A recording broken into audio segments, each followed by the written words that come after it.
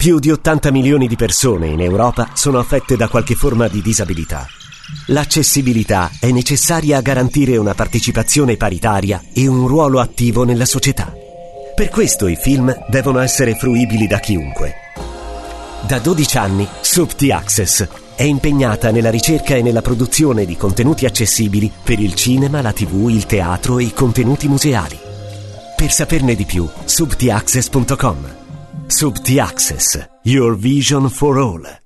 Dall'80ª Mostra internazionale d'arte cinematografica, la Biennale di Venezia, Fred Film Radio presenta The Soup of the Day, programma realizzato con il supporto di Subti e Subti Access. Conducono Chiara Nicoletti, Angela Prudenzi, Angelo Acerbi e Federico Spoletti. Bene, buongiorno, eccoci qua. Ecco, ritorniamo. Sempre, abbiamo una postazione più grande, non so se hai notato. No, Angela. ho particolarmente apprezzata la location quest'anno, infatti, bellissima. Quest'anno c'è il nuovo Media Call e ci hanno spostato, noi siamo pronti. 80ª edizione della Mostra internazionale, la Biennale di Venezia. I miei praticamente. I tuoi. Lo dico io prima che sia tu a dirlo. Infatti, e niente, è passato già un anno e siamo già qua nuovamente per tenervi compagnia da oggi, giorno dell'apertura, anzi già ieri in realtà abbiamo cominciato con la preapertura, fino a domenica, anzi sabato 9, insomma un po' di tempo per stare con voi, una formazione Fred molto numerosa come sempre, alcuni sono sempre le solite facce, altri abbiamo delle new entry, vogliamo salutare per esempio Paolo Valenti. Ciao Paolo. E poi salutiamo anche Andrea D'Agostino che è nello studio sotto, che conoscerete, Federica Scarpa con i capelli mauve, Giacomo Colussi, Lucia Sabatelli, ovviamente, insomma quelli che ci danno sicurezza per stare qui insieme a voi ad informarvi su tutto quello che succede alla Mostra del Cinema di Venezia, che quest'anno si preannuncia particolarmente ricca. Beh, insomma, così hanno scritto. A me non compete dire una parola di più. Insomma, dalla tua posizione privilegiata, sì, hai già visto ricca. Beh, tutte praticamente. Tutte. Ricca, direi. No, non tutto, perché ci sono dei film che non ho visto nemmeno io e che scoprirò in sala. Quindi, insomma, però come dire, quel fremito in più, perché quando si vedono insieme agli altri colleghi o anche insomma industri, tutti quelli che hanno accesso alla proiezione, è un'altra cosa, si entra in una dimensione un po' diversa. Comunque ieri sera io sono andato a vedere la preapertura in una sala d'Arsena gelida, sarà un po' per il cambiamento drastico della temperatura, e ho pensato a voi perché so che quando fate la selezione siete in sala d'Arsena. È sempre così, ma abbiamo le coperte. Avete le copertine. Abbiamo le coperte. Come in quei locali all'aperto dove ti danno la coperta. Esattamente, come a Berlino quando vai a prendere l'aperitivo a meno 10 e c'hai la copertina. Lì proprio il piumone. Ma avete ognuno la propria postazione? Chiaro, negli anni sempre la stessa. Sì? E guai a chi si siede nel tuo posto, ma non ci prova nessuno. Ma vi sedete distanziati o no, siamo tutti abbastanza raggruppati in una zona, però le sedie sono quelle. Sempre quelle? Sempre quelle. Vabbè. Allora, ho visto la preapertura, serata ufficiale, c'era anche il ministro San Giuliano, c'erano un sacco di personalità e ci sono stati tre film quasi, 2 film e un pezzettino, perché è stato restaurato anche il trailer del film La Provinciale, che è stato il primo lungometraggio d'apertura restaurato in collaborazione con la Cineteca Nazionale, e che è uno dei film forse meno visti della Lollobrigida, perché la serata era dedicata a Gina Lollobrigida, e prima questo documentario del omaggio sì, di Orson Welles, che ha una storia, ho letto, e poi è stato ricordato ieri, molto così curiosa e travagliata, perché era stato commissionato Orson Welles dalla ABC americana, che però poi non l'ha mai trasmesso di fatto. Questo era un pilot e non è piaciuto.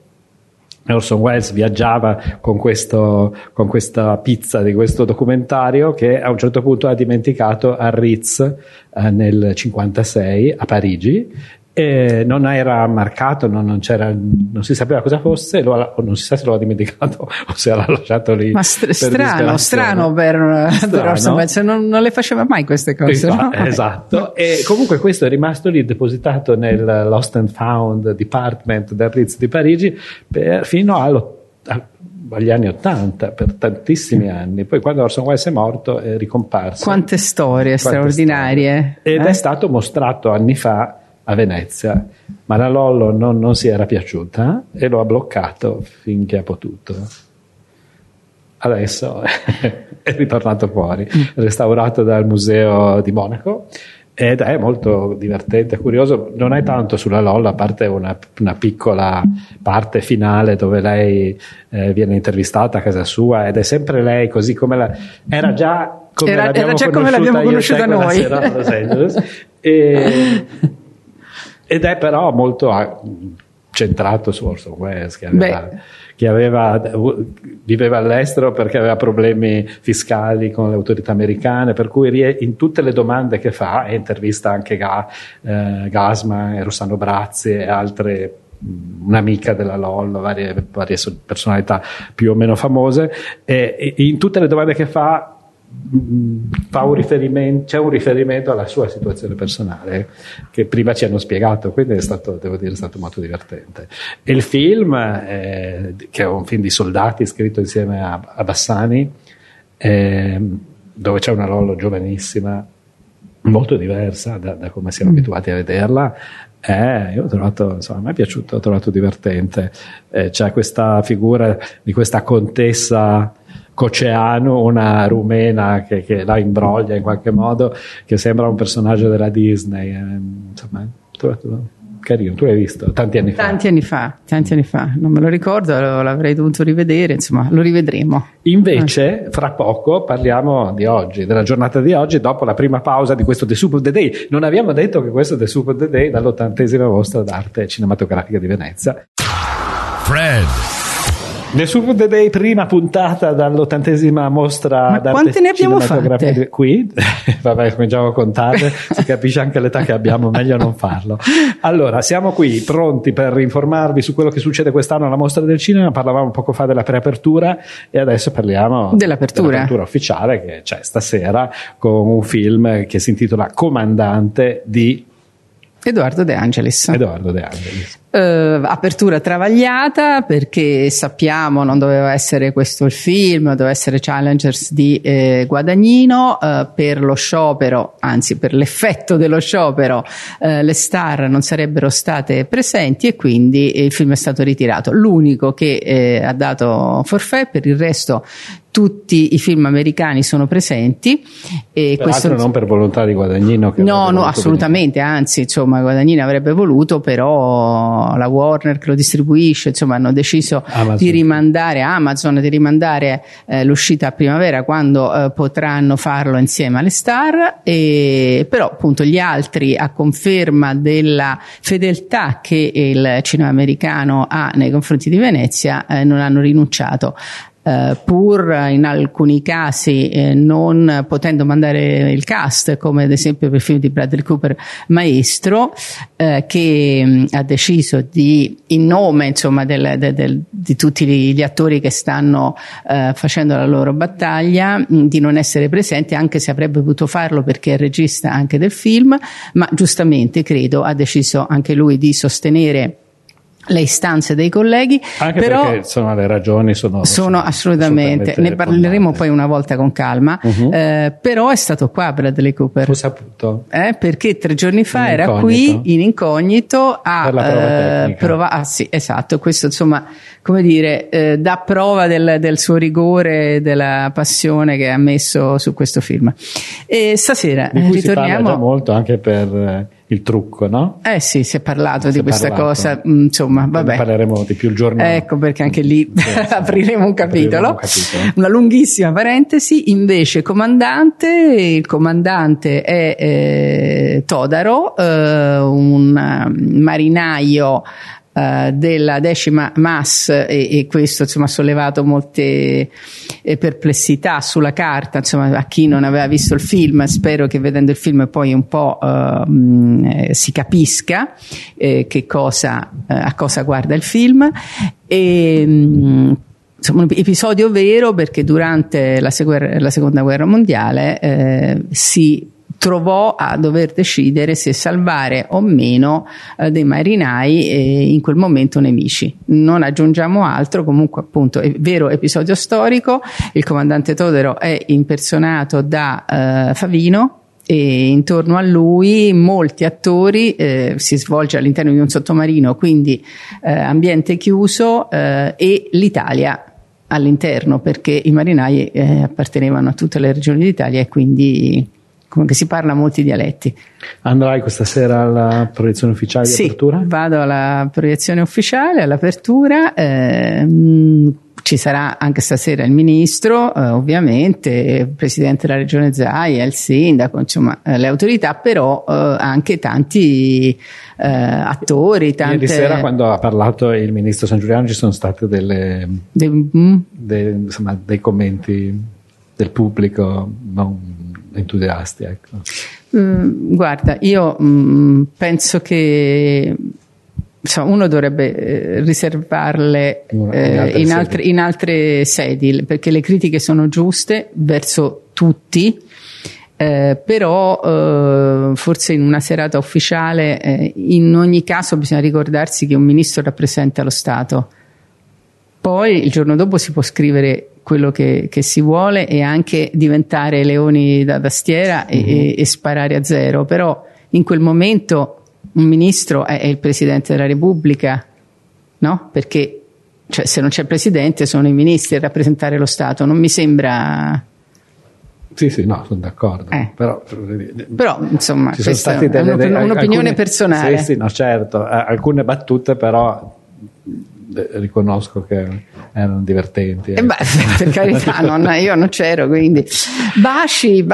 Intanto qua è arrivata Chiara Nicoletti, che fra poco ci raggiungerà, e anche David Martos direttamente da Madrid. Tra l'altro ci sono anche delle novità che riguardano David Martos, di cui vi parleremo. No, non si è sposato, almeno non che io sappia. Sono curiosa. Facciamo ancora una pausa in The Soup of the Day di questo che giorno è oggi? 30, già ho perso il conto. Il 30 agosto 2023, 80ª mostra. L'anno scorso abbiamo compiuto i 90 anni, quest'anno siamo all'80ª, dovremmo spiegarla. Ogni anno mi confondo. Va bene, continuiamo fra poco. In Cinema, Festival del Cinema Inclusivo. In Cinema è il primo festival del cinema italiano completamente accessibile ai disabili sensoriali. Tutti i film in programma saranno presentati con i sottotitoli per i sordi e gli ipoudenti e l'audiodescrizione per i ciechi e gli ipovedenti. Tutte le attività collaterali, come masterclass, incontri con gli autori e Q&A con attori e registi, avranno la trascrizione in tempo reale. L'accessibilità culturale è un diritto di tutti. Da ottobre in Italia. In Cinema è un progetto di Subti Access in collaborazione con My Movies. Continua The Soup of the Day dalla nostra postazione al terzo piano del Casino, ed è arrivata la Nicoletti, che se la tira tantissimo perché quest'anno è andata dall'armocromista. Invece stavo notando quanto è bella Angela con questo jeans. Ma lei non ha bisogno di andare, a parte che era così anche lei non ha bisogno, perché è una lady. Io sono Lady Larain e lei è Lady Prudente. Lei ha un'armocromia nella sua personalità. Sì. La Nicoletti ha un armocromista che, a differenza di altre, vanno a casa e fanno anche la valigia. Questa è una cosa aiuto a fare la valigia, grazie Paola. Poi vedrete questa settimana. Vabbè, adesso può venire anche da me. Ma sì, tanto poi da me deve far poco, perché sai che tutti mi prendono in giro perché io ho 20 maglioncini. Ma ti potrebbe far cambiare il colore dei maglioncini, si immagini che rivoluzione. Se non altro la sfumatura di blu. La sfumatura di blu, esatto. 40 sfumature di blu. Allora, continuiamo a parlare di questa prima giornata alla Mostra del Cinema. Come è andata ieri sera? Siete andati a cena tutti insieme? Sono andati, io avevo... Anche tu? No, non c'ero perché dovevo vedere un film film, sì. O leggermente prima per essere più preparata, diciamo. Allora, parlavamo poco fa dell'apertura del comandante di De Angelis. Oggi però è anche una giornata importante perché viene assegnato il primo Leone d'Oro alla carriera ad una signora, la signora del cinema italiano, Liliana Cavani. Questo, tra l'altro, io per essere qui con voi ho rinunciato al film della Cavani, che era L'ordine del tempo. Vabbè, esce nelle sale italiane da domani, 31 agosto. Bene. Visto, quindi. Cosa vogliamo dire della Cavani e di questo film? Della Cavani credo che, voglio dire, tutto il bene possibile. È una delle poche registe italiane che ha potuto lavorare in anni in cui le donne non si avvicinavano proprio alla macchina da presa. Per anni ci sono state solamente lei e Lina Vermeuler. Finalmente hanno, come dire, aperto la strada a tante altre registe che hanno guardato loro con l'occhio proprio non solo dell'amore, del rispetto, ma anche proprio per prenderne esempio e per trovare la forza di dire ci siamo anche noi e vogliamo essere delle registe, delle autrici.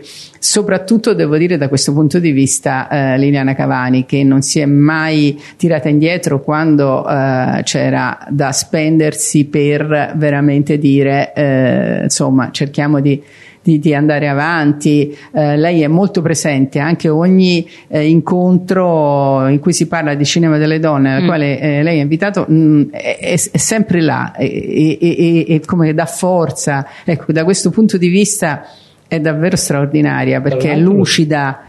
Cioè una donna concreta, incredibile, no? È concreta, sì. Non a caso anche l'ordine del tempo lei ci ha tenuto a sottolineare che l'ha fatto iniziare con una donna della tragedia greca, Alcesti, e l'ha fatto chiudere con, diciamo così, la risoluzione di una donna, perché lei ha detto le donne nella storia sono quelle che hanno provato sempre a trovare una soluzione, e mi sembrava doveroso sottolinearlo ancora una volta, come ha fatto spesso poi raccontando le donne, le storie, le donne della Resistenza per esempio, le partigiane. Ecco, è sempre stata concreta nei fatti anche attraverso il suo cinema. Lo ha testimoniato anche Charlotte Rampling, che la benedetta, diciamo, in questo Leone della carriera, protagonista appunto del Portiere di notte, tra i suoi film più. E poi stasera sarà proprio Charlotte Rampling a come dire a leggere la Laudazio. Esatto, a leggere la Laudazio, che mi immagino,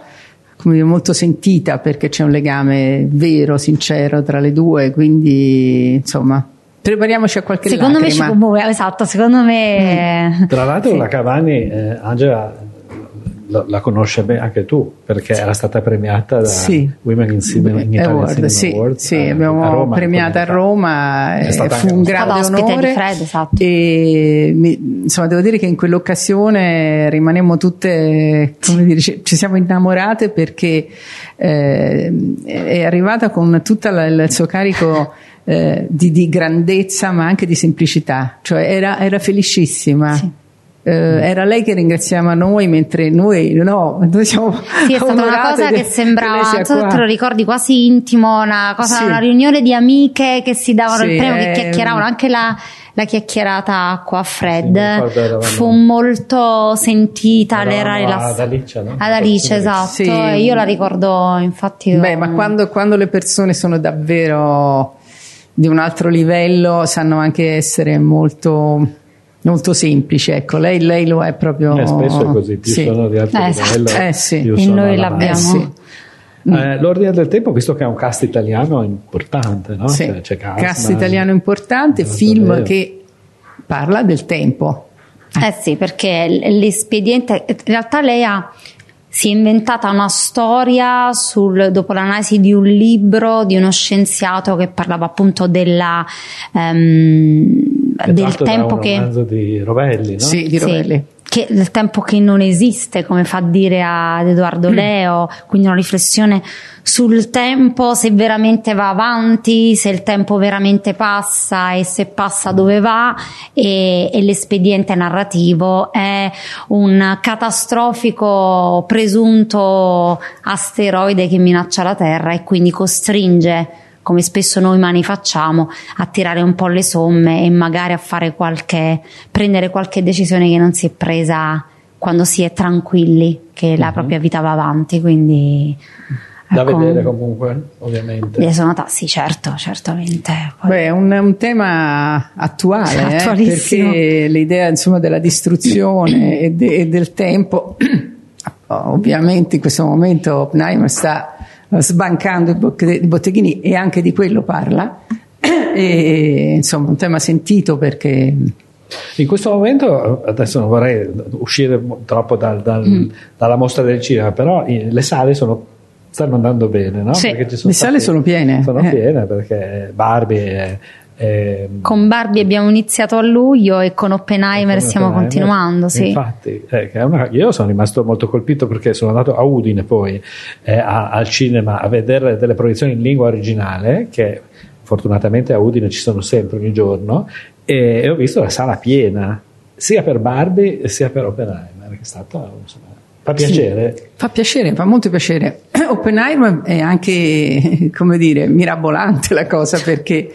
insomma io sono stata a Roma e ho visto persone, cioè ti guardi intorno e vedi il tipo di pubblico, no? Ecco, era il pubblico da blockbuster, li percepisci, no? Insomma, vedi qual è il pubblico intellettuale e invece quello più generalista, insomma, se vogliamo usare questo aggettivo, e era quello.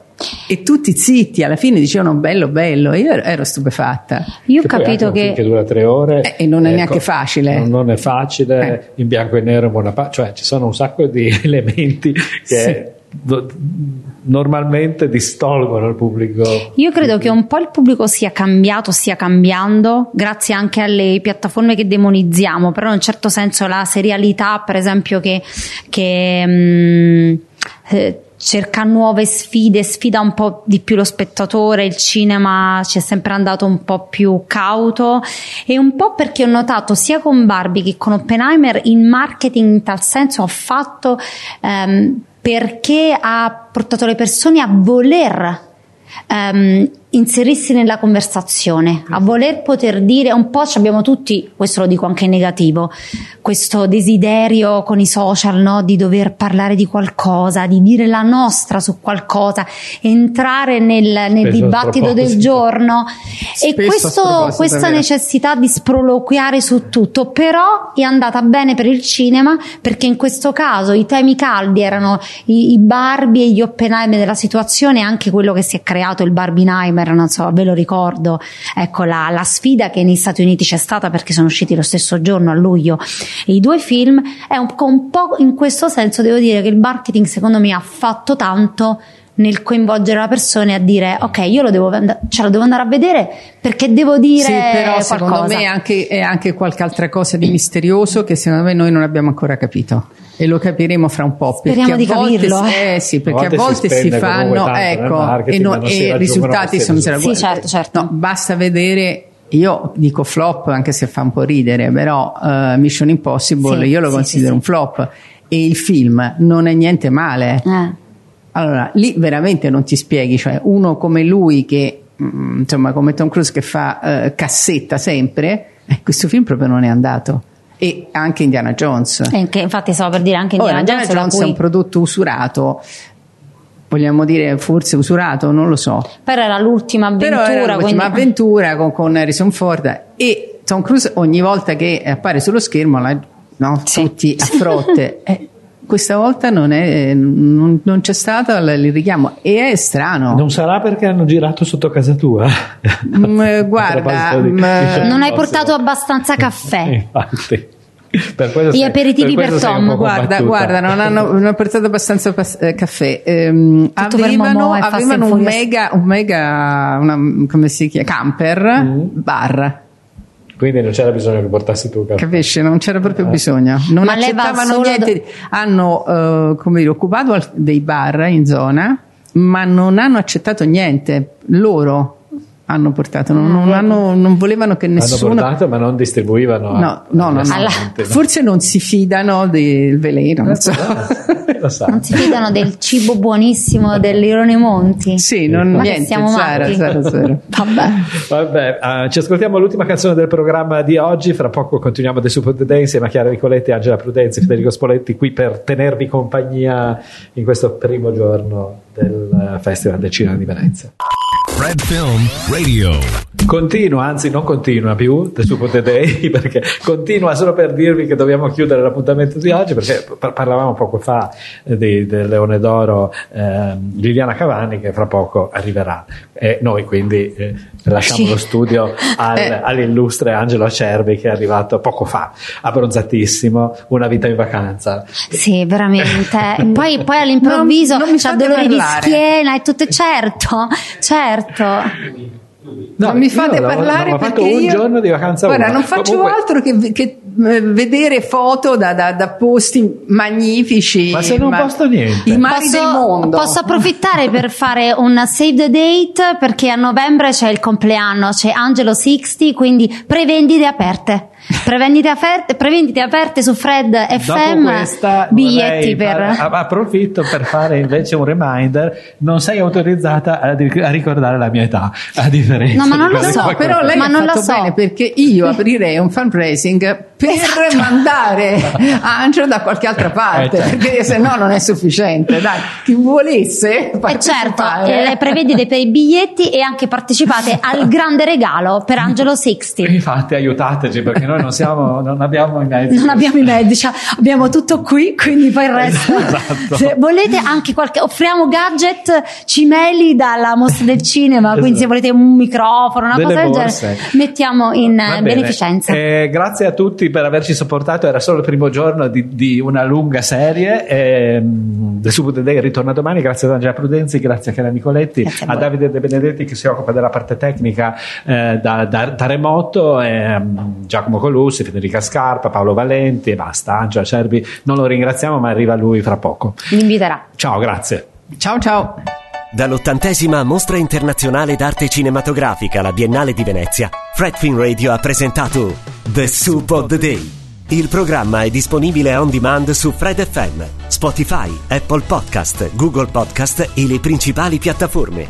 Programma realizzato con il supporto di Supti, Your Vision in Any Language, e Supti Access, Your Vision for All. Fred Film Radio.